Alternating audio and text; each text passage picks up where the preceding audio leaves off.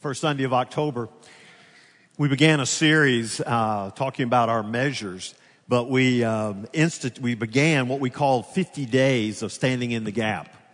And it was a time of prayer and fasting to where we were going to be really going in two different tracks. One of them was to be praying for our nation as we approach the presidential election.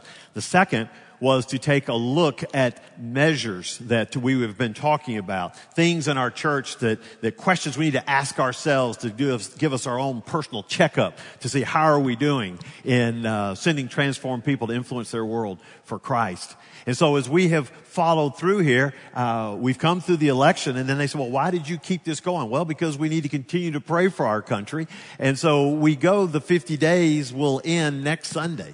And so during this week, I want to encourage you. We want to pray for our country, pray for our president-elect, and pray for the direction that we go as a country. And then at the same time, take the things that we will talk about today in this particular measure and internalize those. And our hope is at the end of this 50 days, we've internalized these 6 measures, while at the same time, we have been praying for our country. So today, to get us kicked off, we want to review again our mission statement.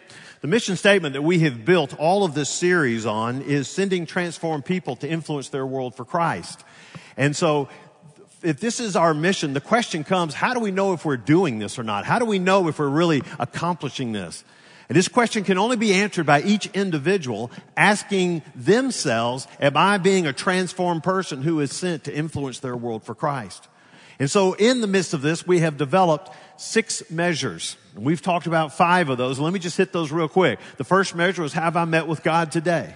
That every day we need to ask ourselves, have I met with God today? More than just maybe a 5-minute devotion, but have I had a time to where I've walked with Him and talked with Him and let Him have an influence in my life? Have I met with God today? Second of all, am I giving or taking?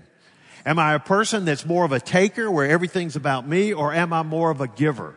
Could be giving of my resources, giving of myself to other people. And the third measure that we had is, who are my 2 a.m. friends? Is there someone or 2 people to where we can remove the mask and just say, this is who I am. No pretenses. This is both the front yard and the backyard. This is exactly who I am. And then build that friendship in such a way that when difficult times come, you know there's someone that you can call that can be there for you. And also when the great times come, that's a person that you can share these things with. The fourth measure that we had is, am I close to someone far from God? Am I close to someone far from God? Am I getting outside my Christian bubble and being able to make friends with people who are far from God? And the fifth one that we talked about last was, is my passport current? And what we mean by that is there a state of readiness? Am I ready if God calls me, that whatever He calls me to do, am I ready? Financially, am I getting out of debt? Health-wise, am I trying to take good care of myself? Attitude-wise, do I have the right attitude to go? Margins in my schedule, are there margins there so that when God calls, I can say, Lord, I'm ready. Let's go with it. So these are 5 measures that we've been talking about, and asking you to be praying about these and to internalize these and to get a great understanding on what these are. Well, as you take this seriously and then constantly, periodically review these measures, there will be times when you are honest with yourself and you would say, kind of coming up short on this one. And if you're coming up short on this one, that's where the 6th measure comes in, and that is, what am I waiting for? What am I waiting for? I mean, if I look at these things and I say, yes, this is necessary for me to be a transformed believer who then will influence their world for Christ. And if I'm not doing this, the question is, what am I waiting for? And everyone's got to ask this. And I was so looking forward to this, because when we as a staff put our heads together to come up with these measures, we had 5. And then we wanted to add this one, which thrilled me, because it just kind of put the ball back in your court. It's you taking the initiative. It's not me taking the initiative. It's you taking the initiative, and you've got to ask yourself the question, what am I waiting for? What am I waiting for? Whenever I think just this phrase, a verse of scripture jumped out at me, and it's found in Matthew chapter 8. And if you've got your Bibles, you could turn to Matthew 8, 18 through 22.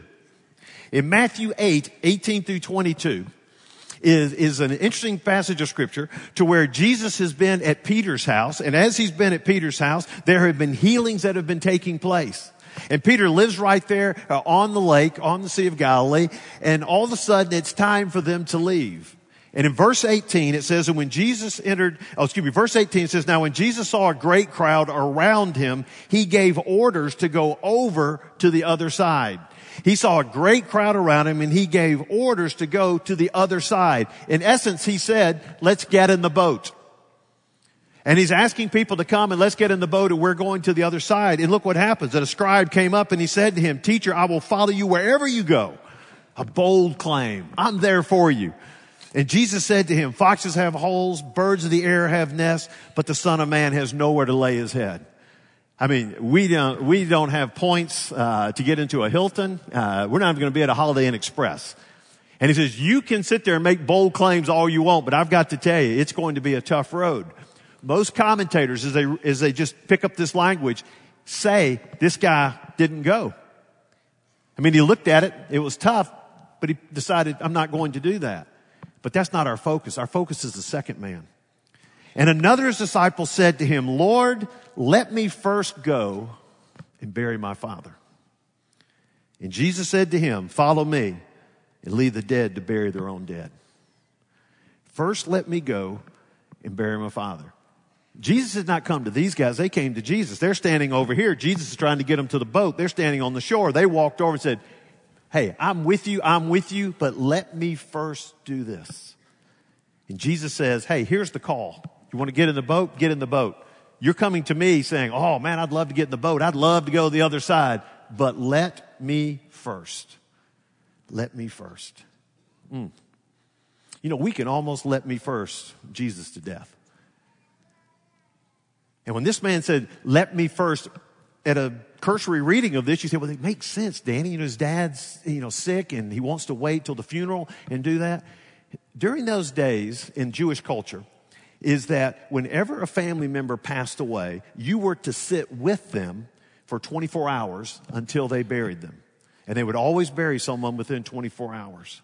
And so as a family member, you would sit with your parent, your loved one, for those 24 hours, and then they would be buried. And so when this man says, let me first go bury my father, you knew that his dad had not died, because otherwise he would be sitting at the bedside of his father. So what he did was he came to him and he says, my dad's getting older. And so in his later years, I just want to be with him. And then whenever he dies, then I will come and follow you. And some of you, when you look at Jesus' response, say, yikes, that's kind of harsh. When he says, follow me and leave the dead to bury their own dead. He says, let those that are lost, let them bury the spiritually dead. But what you need to do is you need to follow me. He says, you're just using your family as an excuse. I have called you to follow me. And you're saying, hey, but let me first do that. And I've shared this before, but whenever I read this, I just start smiling because when my grandfather turned 75, I was 6 years old. And my mom came and she says, we're all going to go to Auburn for his birthday party. And I just want to let you know we're going to be coming. And I was 6. I didn't want to go to a 75-year-old birthday party. And, I said, I really don't want to go. And then my mom, she kneeled down, got right in my face and said, this could be his last one. So you really need to be there. I said, okay. And I went. And he lived to be 101. Come on. What's up with this? Well, this is the same thing here. Hey, let me first. How long is that let me first going to be? 5 years, 10 years, 15 years? Jesus is calling us to do something, and yet we're over here going, well, but let me first. Let me first. Let me first. I got to tell you, I'm thinking like college students or so. What if when you went to school, you see this girl and she's a real cutie and you've seen her the first day of class and you're thinking, God, you have found me my wife. This is incredible. And so you call her and you say, hey, I'd like to get with you. Would you like to go out with me? And say, oh, I'd love to, but first I got class. I got to get all my classes set up together and kind of get my work laid out. And so let me do that first. He says, okay. So he waits a couple weeks. Then he calls back. And when he calls back, he says, hey, you ready to go out? He goes, well, Birmingham, allergies, they're driving me crazy. Let me first get over these allergies and then we can go out. Okay. So then he calls again and he says, hey, you ready to go out? I says, oh, we got midterms. I got to get through midterms. Let me get through midterms and then we'll go out. That's great. Midterms in. He gives her a call, says, hey, you ready to go out? She says, I got drama tryouts. I got drama tryouts coming up. Got a lot of things got to memorize, but maybe we can do it later. Okay. So then he calls her later and says, oh, I got finals. Oh man, I can't do it. But hey, when we come back to school in January, maybe we can get together then. So sure enough, he gives her a call in January. Says, hey, you ready? He goes, step sing. Oh, we got step sing practice.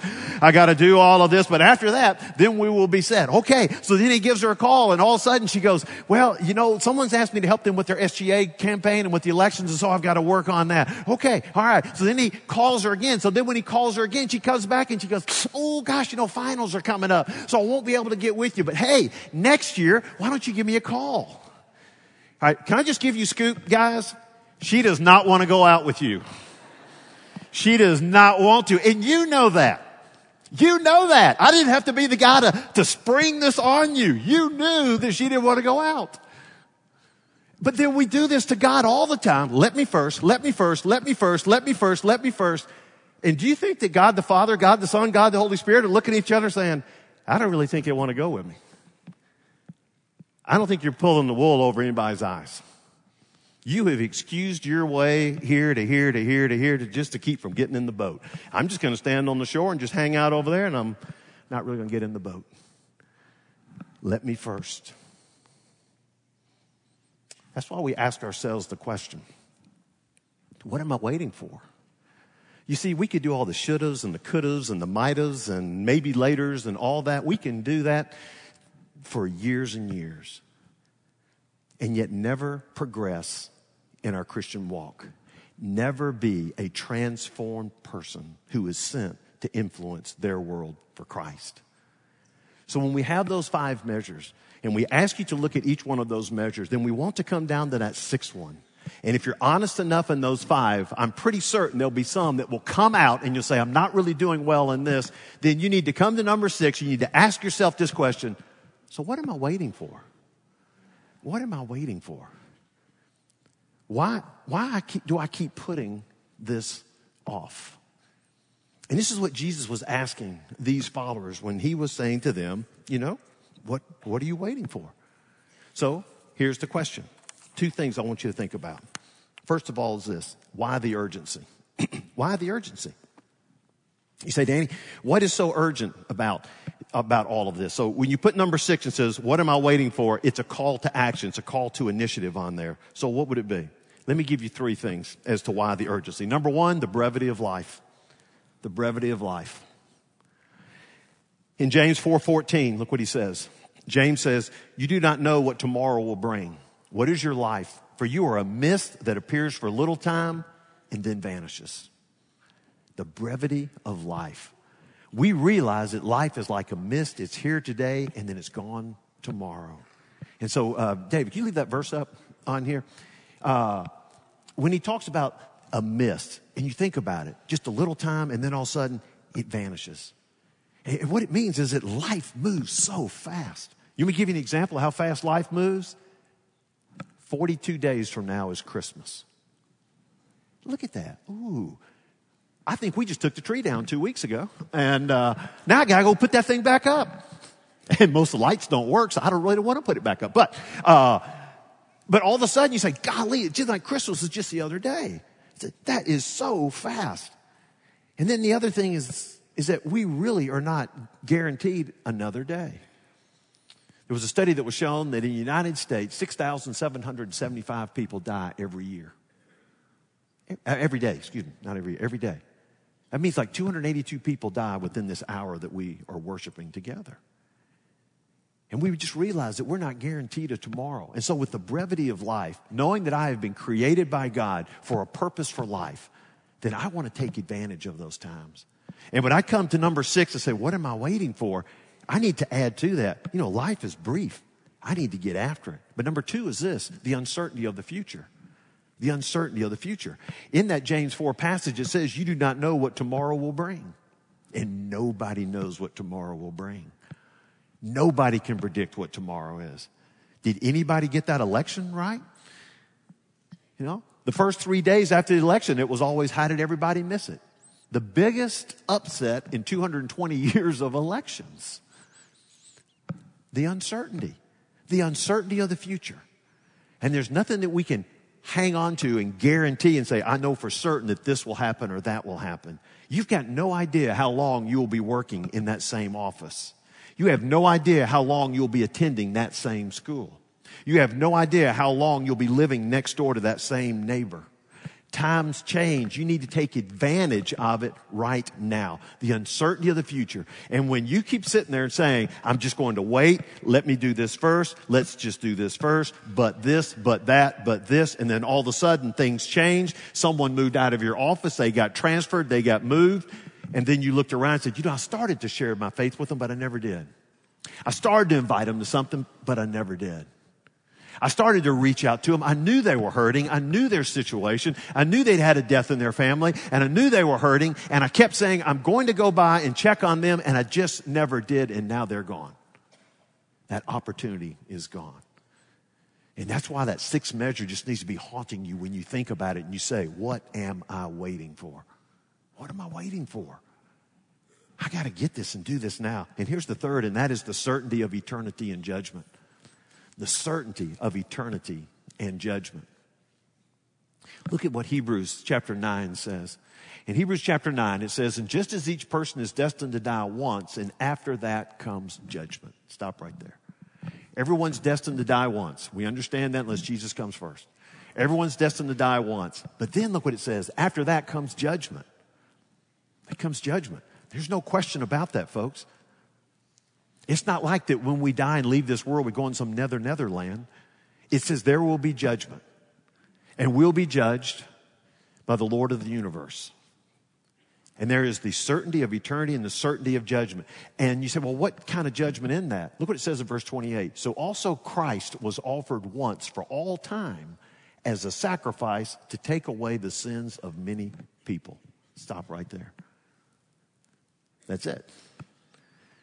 Every one of us been far from God. Every one of us with our sins have caused us to be separated from God.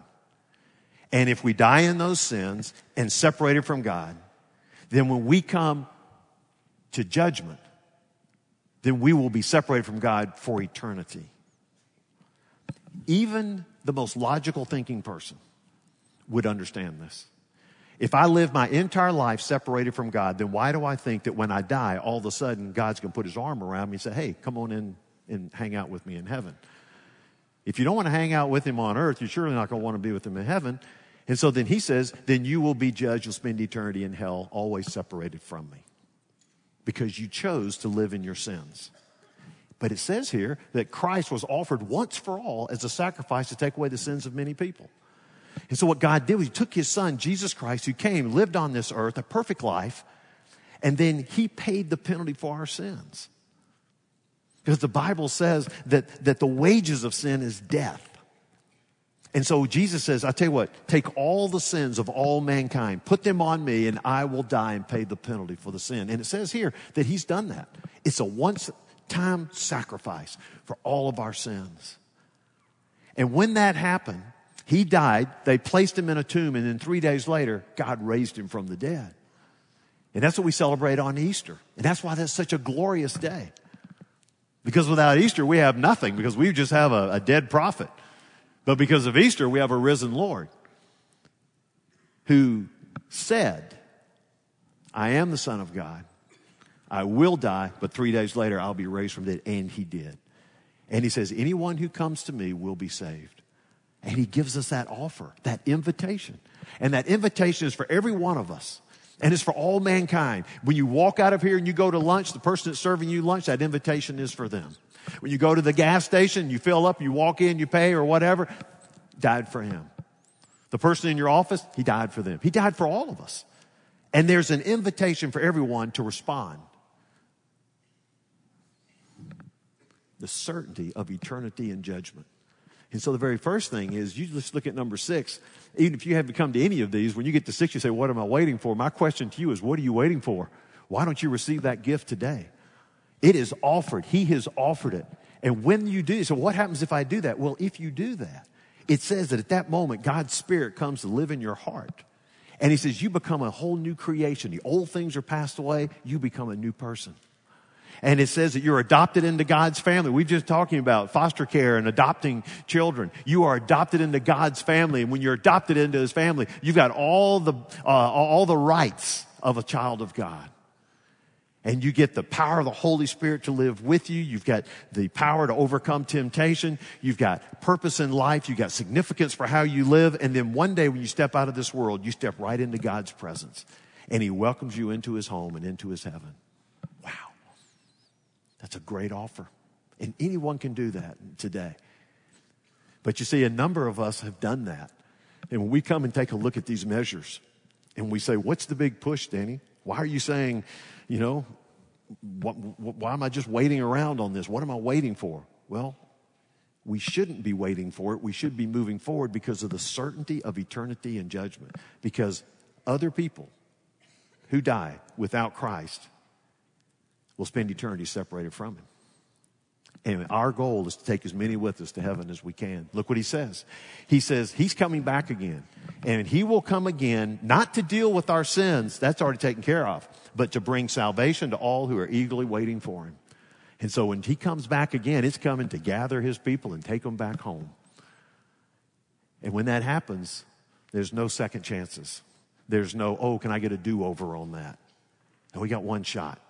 And so as believers, it's our responsibility to go into that sphere of influence that we have and to tell them the great news of Jesus Christ. So that's why the urgency. But let me give you this final thing, and that is, how do you take the initiative? So how do you take the initiative? When it says, what am I waiting for? How do I take that initiative? When we say, what am I waiting for? We're wanting you to take the initiative and not wait on someone else to move you. You don't need to wait for me to preach a sermon that steps on your toes. You don't need to wait for an inspirational moment to decide to act. You ask yourself the question, what am I waiting for? And then take steps to make the changes. You take your own initiative. We tell our kids this all the time. You need to take initiative. You need to make those decisions. You need to step forward, make these choices. And this is the same for us in this. When it says, what am I waiting for? What I'm wanting to do as a pastor is put this ball in your court. Don't sit back there and if you just preach a sermon and step on my toes more, then I would do it. You don't need that. I'll be glad to do that. But you don't need that. That's not what you're waiting for. Don't sit there and wait for something. If I can just get inspired with a particular song, then I will do this. No. You have the initiative. You are the primary mover on this question. What am I waiting for? And you're the one who has to answer that question. You're the one that can act on that. And see, I like that personally. I want to be the one that's responsible. I want to be able to look at it and say, you know what, God? I'm not doing good in some of these measures, and I know it's my own fault. And I'm tired of waiting. I'm ready to move forward on this. And so how do you take the initiative? How do you get to that point to where you're having that special time with God? How do you get to that point to where you take the mask off and build that 2 a.m. friend? How do you get to the point to where you become a person who's more of a giver than a taker? How do you become that person who gets outside their Christian bubble and begins to make friends who are far away from God? How do you get to that point to where you've got that state of readiness to where whatever God says, you're ready to go? To where you can be just like the John Fogerty song in center field says, put me in, coach, I'm ready to play. To say, I'm ready, let's go. My yes is on the table and I'm ready to go for you. How do you get to that point? I'm going to give you 2 things that I want you to keep in mind. Number 1 is you have to see the grander vision. You have to see the grander vision. In Luke chapter 5, Jesus is preaching, and as he's preaching, he's getting on the boats so he can get out and talk to more people. And as soon as the sermon's over, then the disciples who've been fishing all night, didn't catch a thing. Jesus says, get in the boat and let's go out and let's go catch some fish. And they don't really want to do that. And he says, just trust me on this. So they get out there, they throw the nets over, and they get a huge catch of fish. I mean, they've been out there all night. They caught nothing. Now all of a sudden they catch these. And as they pull the fish up on the boat, all of a sudden Peter comes to Jesus and he says, I am a sinful man. He recognized his sin. And he says, oh Lord, I am a sinful man. And at that particular point, Jesus gives him the grander vision. Look what he says in Luke 5, verses 10 through 11. And Jesus said to Simon, do not be afraid. From now on, you will be catching men. From now on, you will be catching men. Grander vision right here. You're not catching perch, you're catching men. You're going from taking something that is just a task, an everyday task, and I'm getting ready to put you into something that has eternal significance. This is the grander vision, guys. Every time you think about fishing, I don't want you to just think about perch and how big their catch was. I want you to think about fishing for men, telling them the good news about the kingdom of God, helping lead them to faith in Christ. He says, this is what I'm putting you up towards. This is what I'm setting out before you, this incredible grander vision for them. And when they saw the grander vision, what did they do? And when they had brought their boats to land, they left everything and followed him. They left everything and followed him because they saw the grander vision. You see, the grander vision is more than getting a great education and more than getting a high-paying job. The grander vision is more than just gathering more stuff. The grander vision is living for Christ every day and being transformed into his image and then being sent to influence your sphere of influence for the kingdom of God. It is living with eternity in mind. You'll be able to answer question number 6, what am I waiting for, when you have the grander vision and realize this is eternity. This is not a church program. This is not something that Danny and the staff put together and it's a guilt trip that I'm supposed to walk through. Not at all. This is dealing with eternity in the lives and the souls of men and women and young people. And the sooner we get serious about that, then the sooner we will be transformed people. And the sooner we will be those that'll say, send me, Lord, to wherever it is so I can influence my world for Christ. And we can list all these measures down here. We can put everything out here, but it all comes down to number 6, and that is, what am I waiting for? Because you're the only one that can make that decision. I can't make that decision for you. I can't be the one that pushes you or prods you that way. I don't want to do that. That's not my job. That's your job. You're a believer in Christ. That's your job. That's what God's called you to do. And so when you begin to walk around and think about that I'm not doing an impact for the kingdom like I should, you come to number 6 and say, well, what am I waiting for? And get that grander vision. It will completely transform your life. You get that grander vision. Because then all of a sudden you're seeing those people that before used to just kind of be obstacles in your path of happiness, to where all of a sudden you realize that they're people that Christ died for.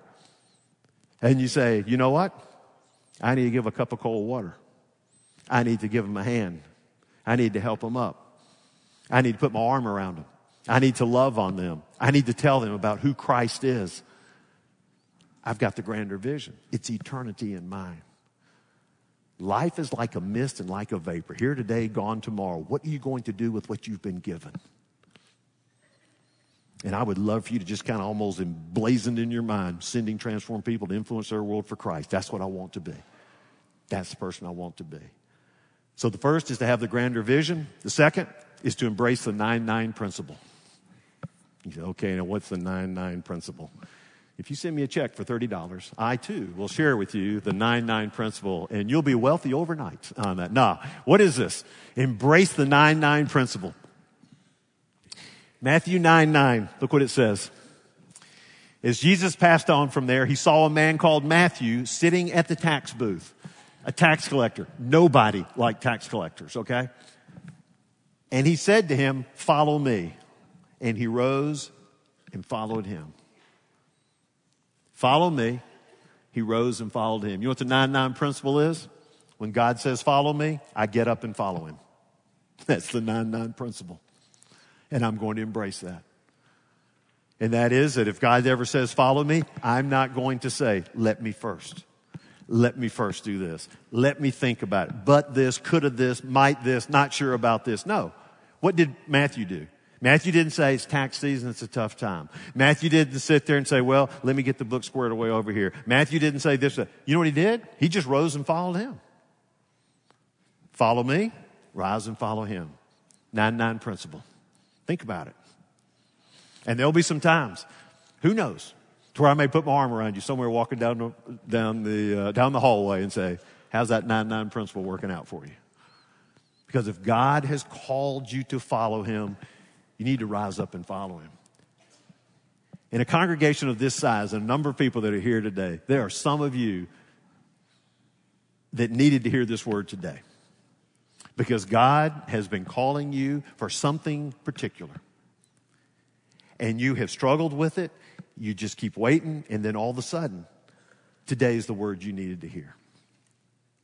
And you do what Matthew did, and that is, it says he rose and he followed him. And says, you know what? This is what God's been calling me to do. This is what I'm going to do. And take that step forward. Hey, what are you waiting for? You're the only one that can answer that question. And so this morning, I want you to do an inventory and introspection of your life. If you've never made a decision to receive Christ as Savior, my question is, what are you waiting for? It's an incredible offer right there for you. And in just a moment, as we close in a word of prayer, I'm going to lead you in a word of prayer, if that's your desire to do that. And then for others of us, what are we waiting for? What are we waiting for to live that life for Christ? To be that sent, transformed believer who influences their world for Christ. Let me ask you to bow your heads and close your eyes for just a moment.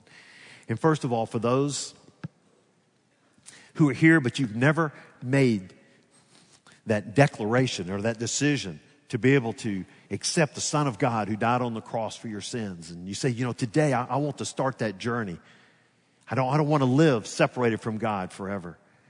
I'm going to voice a prayer, and you don't need to voice this out loud, but just in your heart to voice this to God. It goes like this.